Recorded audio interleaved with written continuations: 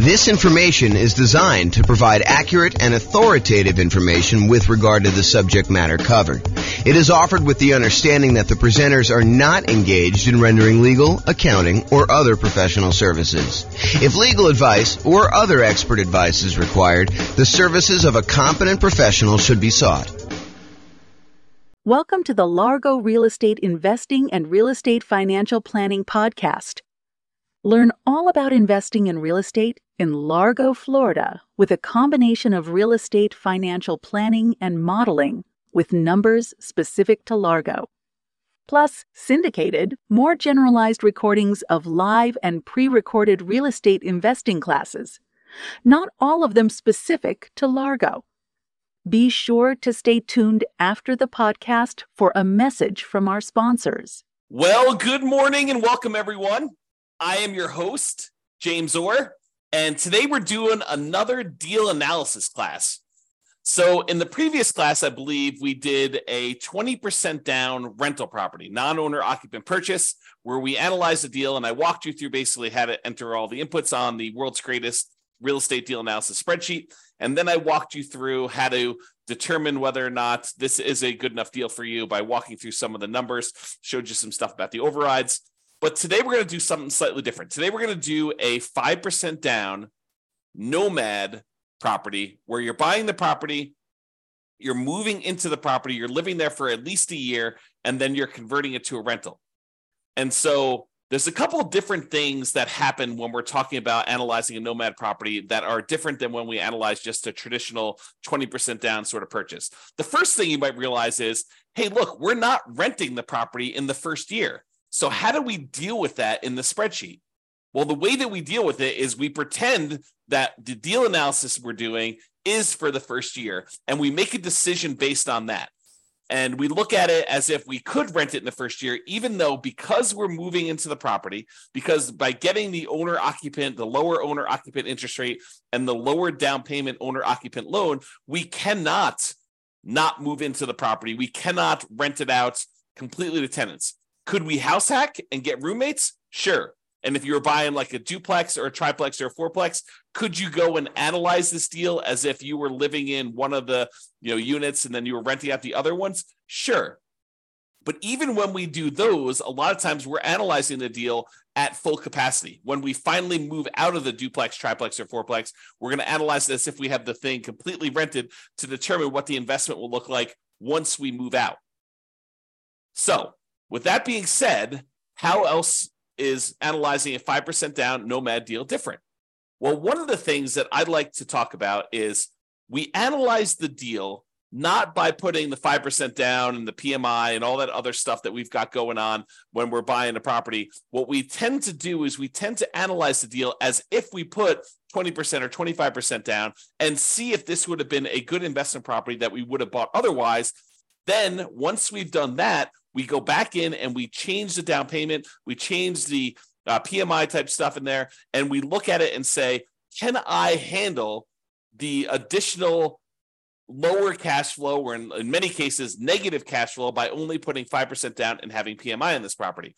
And so that's what we're going to do to start with. We're going to analyze this property as if we put 20% down, and then we're going to come back and we're going to look at it when we put 5% down and see how things change. Okay? So this is a 5% down Nomad property, and I'm in the world's greatest real estate deal analysis spreadsheet. The property is going to be a $400,000 property, and we're going to buy it for what it's worth. We're not paying a premium. We're not paying above asking price. We're not getting it at a discount. Now, I'm adding software to basically do the analysis. You'll be able to see a version of the spreadsheet for buying a Nomad property for each individual city. I'm going to publish this to the podcast, and you'll be able to go and look at your city with your city's numbers and do the analysis. Realize that the spreadsheet I'm doing is generic. I'm going to walk you through the concepts, but I will add a link in the show notes that will walk you through the actual analysis using numbers from your city in the podcast, because we've got the city podcast that we're doing analysis for, and I have the ability to go do that. I'm just writing the software so that it displays it just like the spreadsheet on the screen. It'll be like a web version of the spreadsheet so that you can go and see that. So go ahead and look in the show notes to kind of see the numbers for your city, or follow along on the audio for now. Okay, so ARV buying it for 400 and it is worth 400. we cannot get the seller in this case to give us any seller concession. So we're unable to get the seller to contribute any money toward our closing costs. So we have zero in there. Now, remember before I told you, even though we plan on buying this as a 5% down Nomad owner-occupant property where we're going to move into the property, live there for a year, and then convert it to a rental sometime after a year. For now, I'm going to assume that we're putting 20% down, and I'm going to run the numbers as if it's 20% down so that we can see what the property would look like had we bought this as an investment property. And really, that's just to kind of, check us to make sure that would this be a property that we would even consider buying as a rental, or how bad is it? And then when we switch over to 5% down, we could see just how much worse it is when we only put 5% down, okay? Because what tends to happen is the numbers tend to get a little bit worse when we put less down in terms of like cash flow and stuff like that, okay? So 20% down there. I'm also going to assume for a moment that we're only going to pay the 1% approximate in closing costs in order to close this. So since it's a $400,000 property, we're saying it's about $4,000 in closing costs. However, once I go and I switch this over to 5% down, or maybe even before I do that, I will show you what buying down the interest rate looks like so that you can see the impact of that. And I think that for a lot of folks, if they have the extra money, that is a viable solution to improve cash flow. Remember we talked about the 88 strategies we have to improve cash flow? One of those strategies was to actually buy down the interest rate. And so I'll show you how those numbers impact things and how it impacts the total cumulative negative cash flow we might have, the total amount we have invested, and then our returns. Okay, so for now, we're going to use 1% closing costs. We're not going to buy down the rate. When you buy a property, almost every property you buy is going to have something that needs to be fixed before it is ready to rent. In this particular case, I said that the property is in really good shape. A couple really small things came up on the inspection report, and we are estimating that those are going to cost about $3,000 total for us to go and do. So we're going to put $3,000 total in rent-ready costs in the field here. Now, the spreadsheet will automatically calculate how much cumulative negative cash flow you have when you buy this property. And this field isn't really correct until we get down and we update the rents and the other numbers like the interest rate and stuff like that. But it will tell you how much cumulative negative cash flow you have. So how much negative cash flow you have in the first year, plus how much negative cash flow you have in the second year, plus how much you have in the third year, until you have no negative cash flow. And that's because the reason why it eventually goes away is usually when we're modeling this stuff, rents are going to increase slowly over time, 1, 2, 3, 4% a year, whatever you're using for your kind of rent depreciation rate. And your taxes and insurance are going to usually go up a little bit, but your mortgage payment on your property is usually fixed, such that the more time that goes by, the bigger the difference between what your income is on the property, that rent that's going up a little bit each year, and the expenses you have on your property, because a large percentage of those are fixed. That mortgage, principal, and interest part of the payment becomes fixed. And so the cash flow tends to increase in your rental property over time, such that if you had negative cash flow, eventually that negative cash flow goes away. And so we add up the cumulative negative cash flow you'd have on this property until your cash flow becomes positive, and at which point you don't need to worry about it anymore. But what we do is we use that number as part of what you really should set aside when you invest in the property, and you determine how much you need to set aside in order to make that investment prudently. So not only do you need your down payment, not only do you need your closing costs, not only do you need reserves on your property, but in addition to that, in order to make your investment conservative and prudent to make it, then you should also set aside the cumulative negative cash flow that you have on the property. That way you have it. And when you have the negative cash flow with each month or each year, you could just pull from that account knowing that you decided to have negative cash flow instead of putting more down. Because you could have put more down and got rid of this, right? If we had put 25% down, well, we still have $3,000 negative cash flow instead of the $10,000. If we put 30% down, you'd have $222. If you put 31% down, you wouldn't have had any negative cash flow at all. So what we're saying is, look, if we had put 20% down, I think we had $10,000 negative cash flow, or we could put down a lot more. So the difference would be we could put down $80,000 as a 20% down payment, or we could put down $124,000, $44,000 more, and not have the negative cash flow.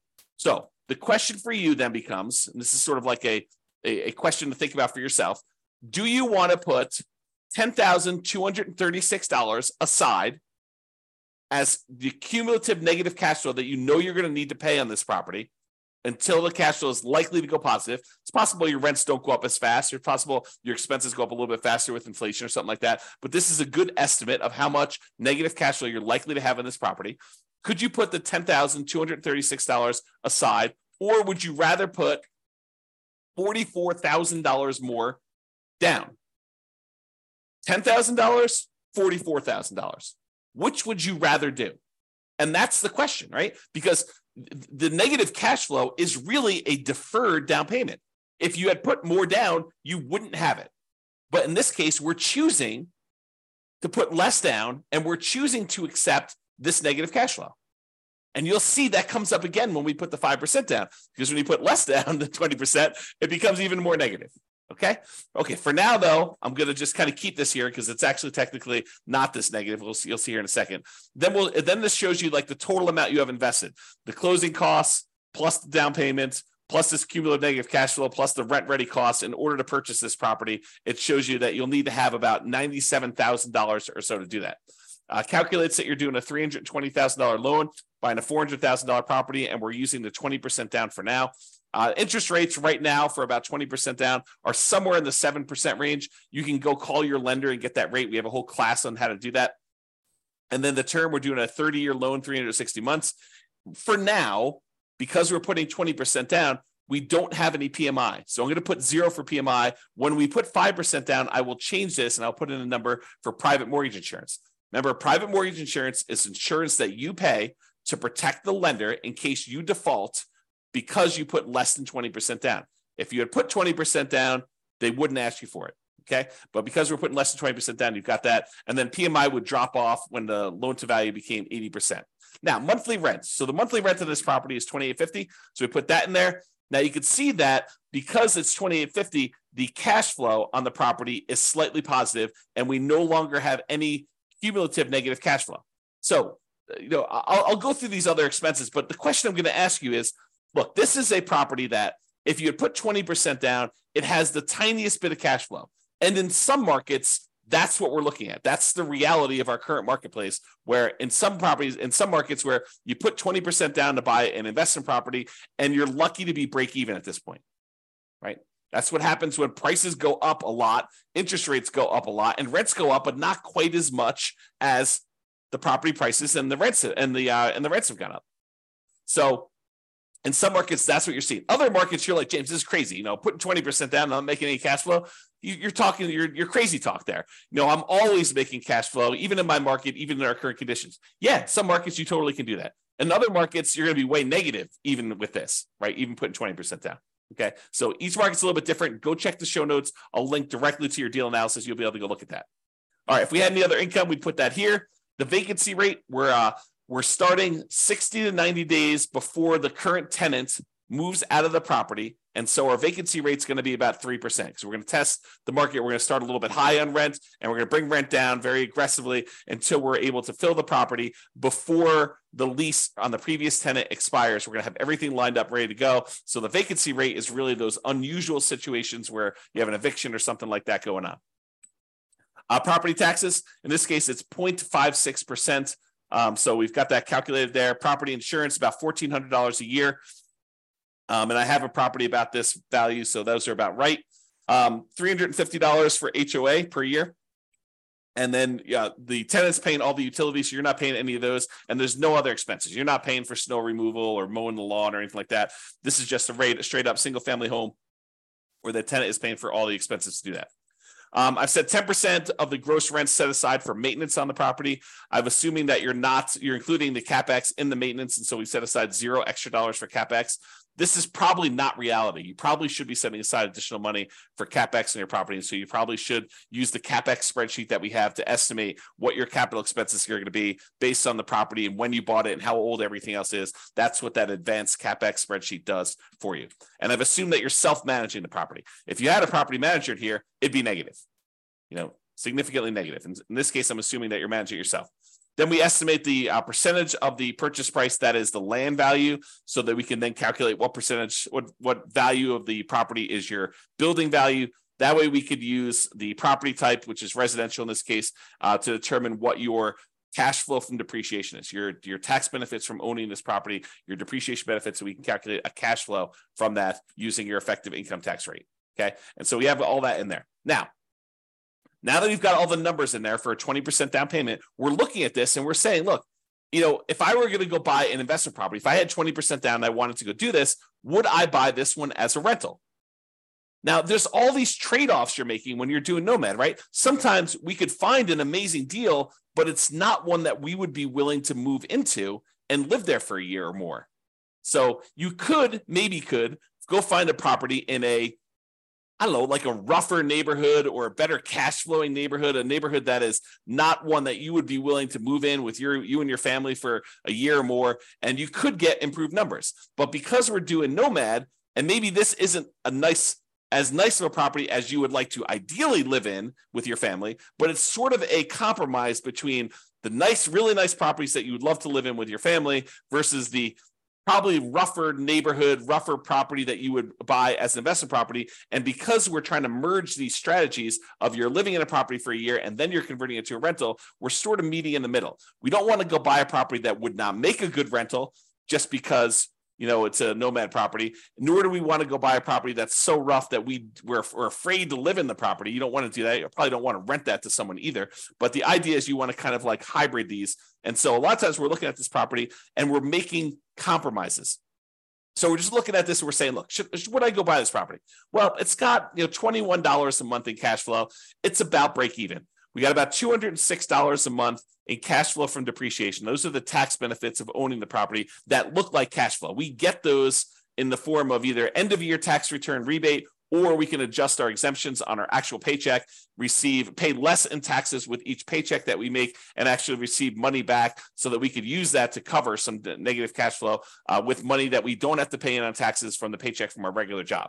Okay, so you can go and look at that. The total amount of true cash flow, which is really just the sum of this monthly cash flow and the cash flow from depreciation, is $227 a month. Okay, then we walk through, we can see all the returns for whether you're doing the return in dollars from each of the four areas, from appreciation, from cash flow, from debt pay down, from cash flow from depreciation, the tax benefits, in other words, and it sums all these up and tells you you're making about $18,000 a year. The total return on investment is about 20.66% if we ignore reserves.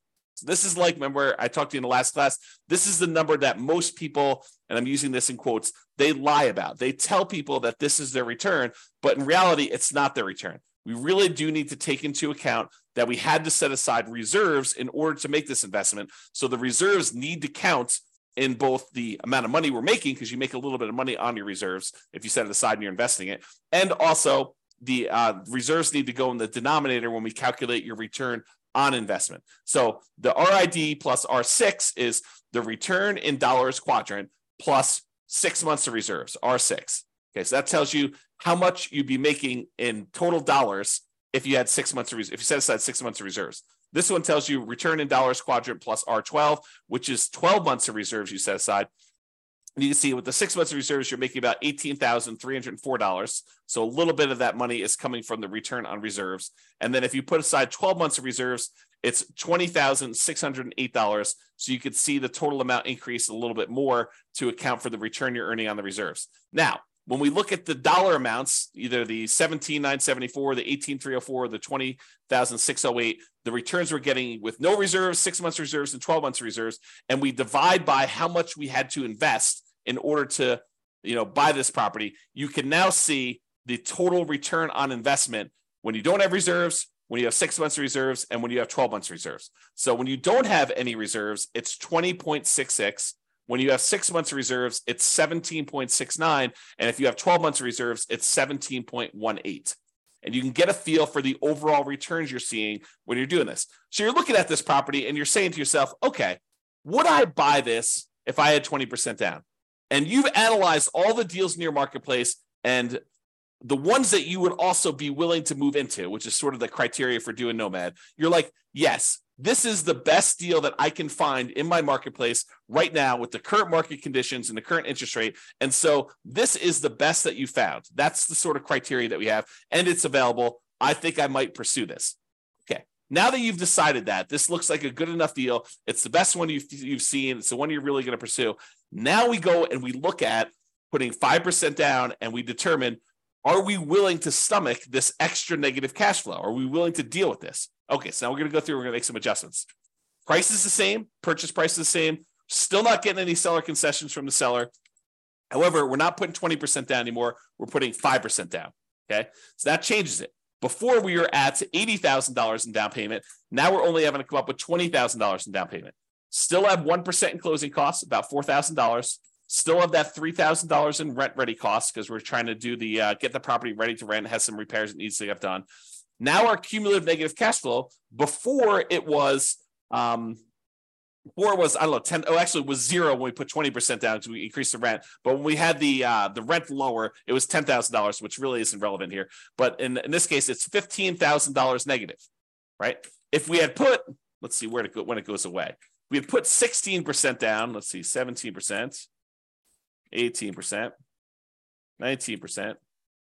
Oh, so it's literally at 20% is when it goes away. So if we had put 20% down, we'd put $80,000 down, we wouldn't have any negative cash flow. But in this case, we have $15,000 negative cash flow. So this becomes the question of, would you rather put $80,000 down and have no negative cash flow, or would you rather put $20,000 down and $15,151 in negative cash flow on a property? So it becomes, would you rather have $35,000 invested into the deal, 20 upfront and $15,000 set aside an account to take care of negative cash flow, or would you rather come up with $45,000 more and not have negative cash flow?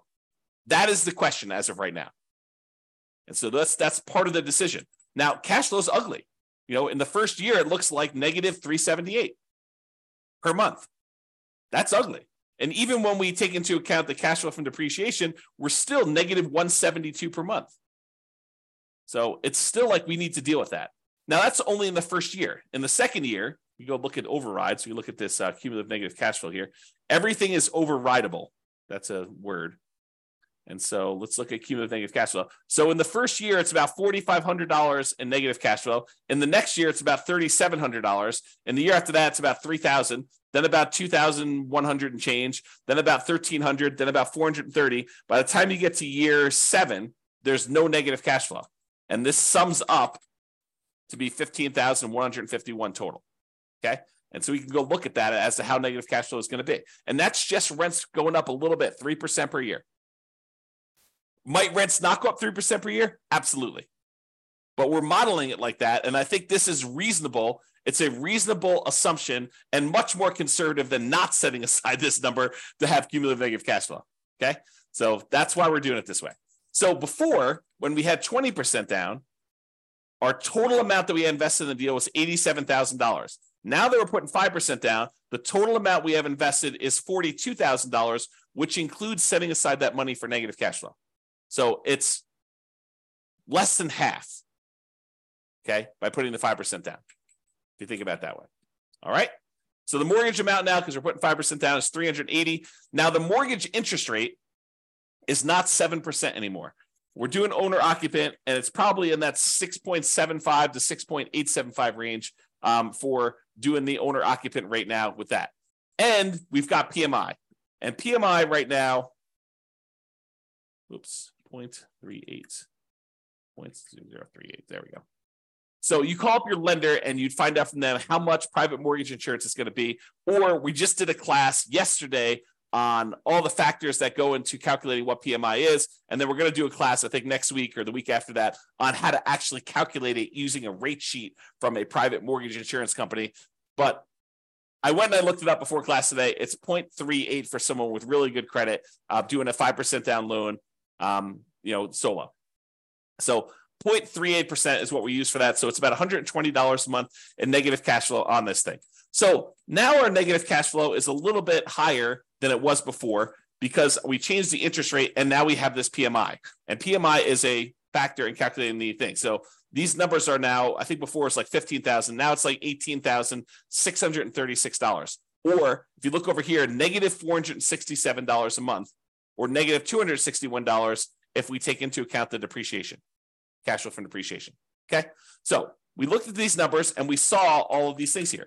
Now realize there are several ways to pay PMI, right? We chose in this particular case to pay PMI monthly. We could have said to the lender, hey, Mr. Lender, Mrs. Lender, instead of you actually giving me a monthly rate, why don't you raise the interest rate on the overall mortgage? Give me a credit that you would then use in order to pay the PMI upfront, because you could pay it upfront as one big lump sum as well. Okay. And they may choose to do that. And they say, okay, well, if you do it that way, interest rates are going to be, 7.125, and you won't have this 0.38 at all. It'll be zero. And then you go look at that and you're like, well, that's worse. And this interest rate lasts forever. The PMI only lasts until I get to 80% loan to value, and then it drops off. So actually, I'm not going to do that. I'm going to go back to the way we had it before, 6.875 and 0.38. Or you could go to them and say, hey, can I pay PMI in one upfront lump sum and get rid of this, have it go to zero, and you come up here to closing costs, and let's say it's, let's say it's, another 1.5%. So 2.5% total in closing costs, and then you can get rid of that. And then your cumulative negative cash flow is only 12,860 for the entire time. Okay. And that's because you chose to pay a little bit more in closing costs here instead. All right.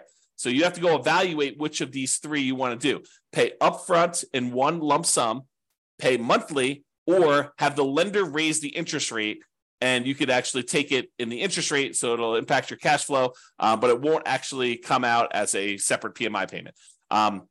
We have an entire class we're planning on doing on that, but for now, I'm going to go back and do 0.038. There we go. Okay. Now, when you go look at this, you're like, hey, look, my cash flow is more negative. My total true cash flow is negative too, negative 261. But a lot of these other numbers, they stayed the same. And when we look at return on investment, they actually improved. We now have a 28.1% overall return on investment using the one where we don't take into account reserves, the lie we tell at cocktail parties. We have about 20% here for this one and about 18.87 total for when we have 12 months of reserves. So your return on investment actually went up because you put less down, 5% down, and you have less invested in the deal. And a lot of these other returns, like your appreciation return is the same, and your depreciation return in dollars is the same. Your cash flow, your debt pay down return actually gone up a little bit because you're paying down more of the loan. The interest rate's a little bit lower, and your cash flow is much more negative. So those are how those changed if you want to look at them.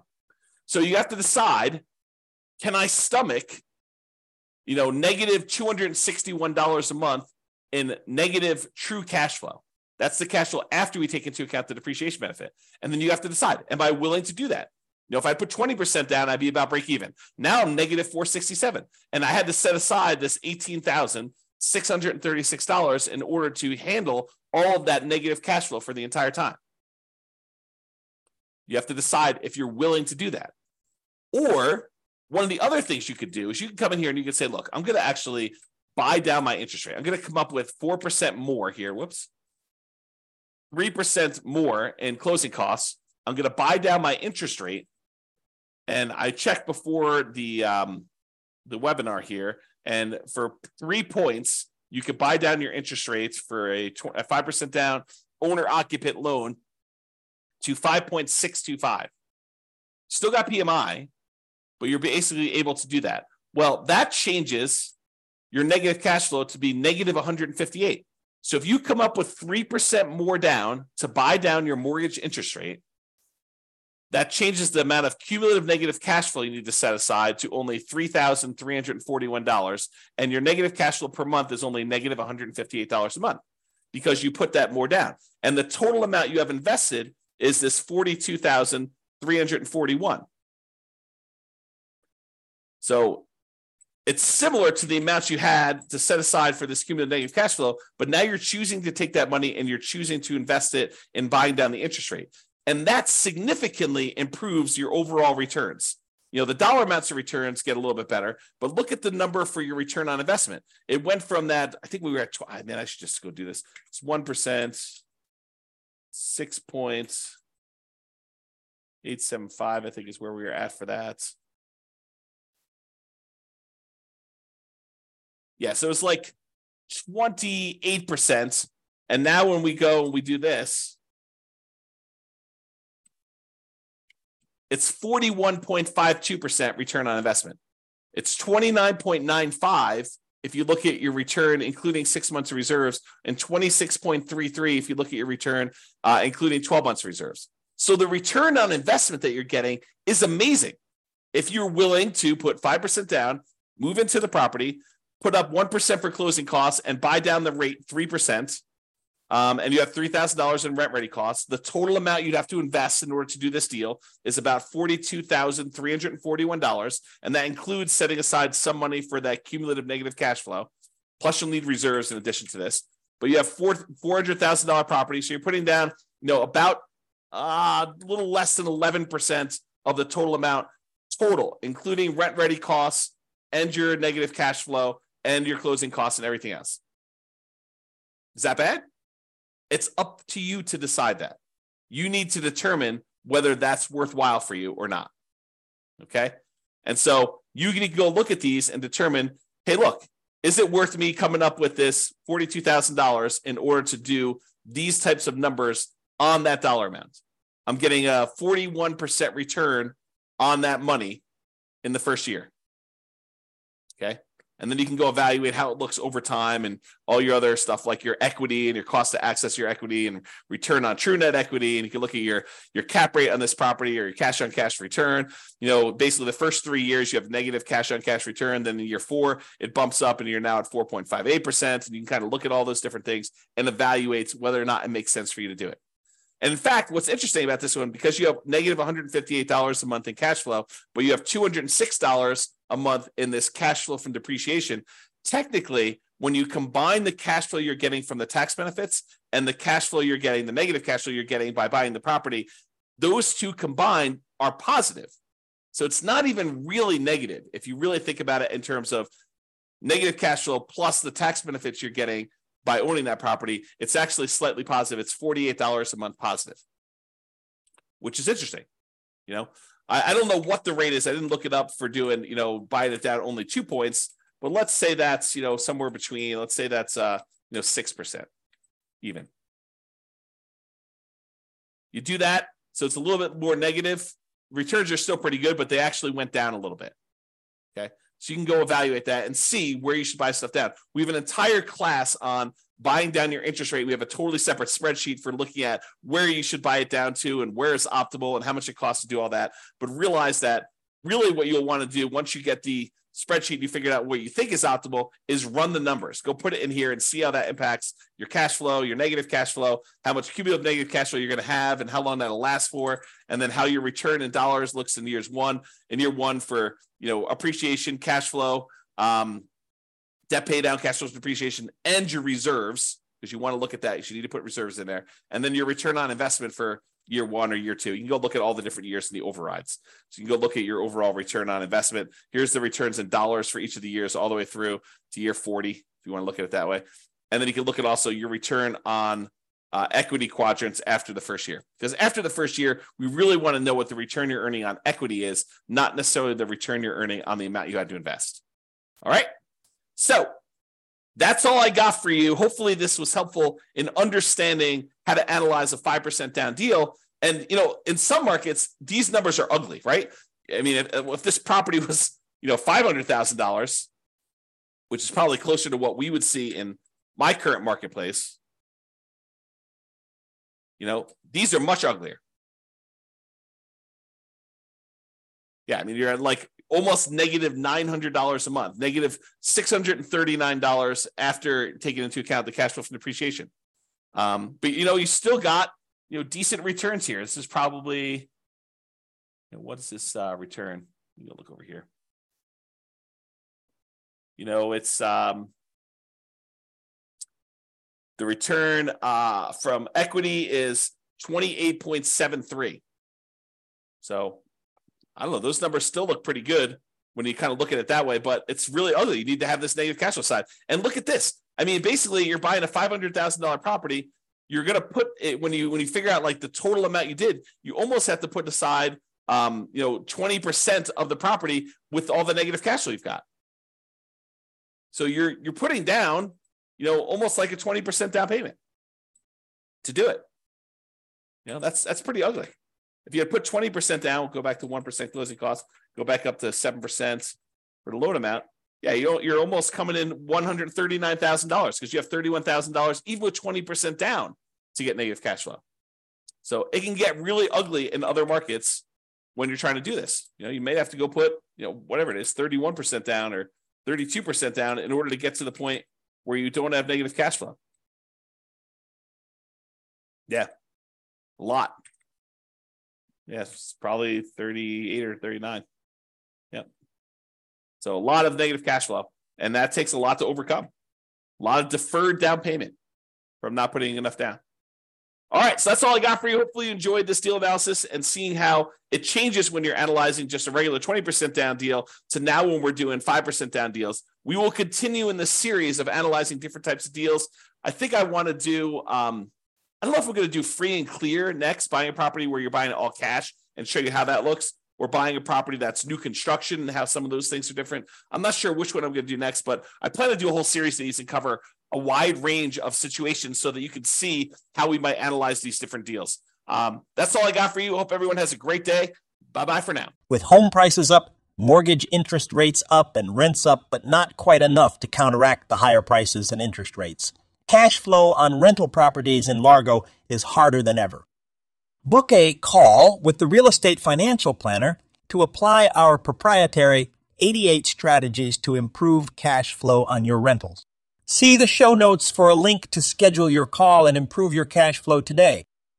If you're a real estate agent, lender, or professional in Largo that wants to help our real estate investor listeners, consider reaching out to learn about collaboration opportunities with this podcast.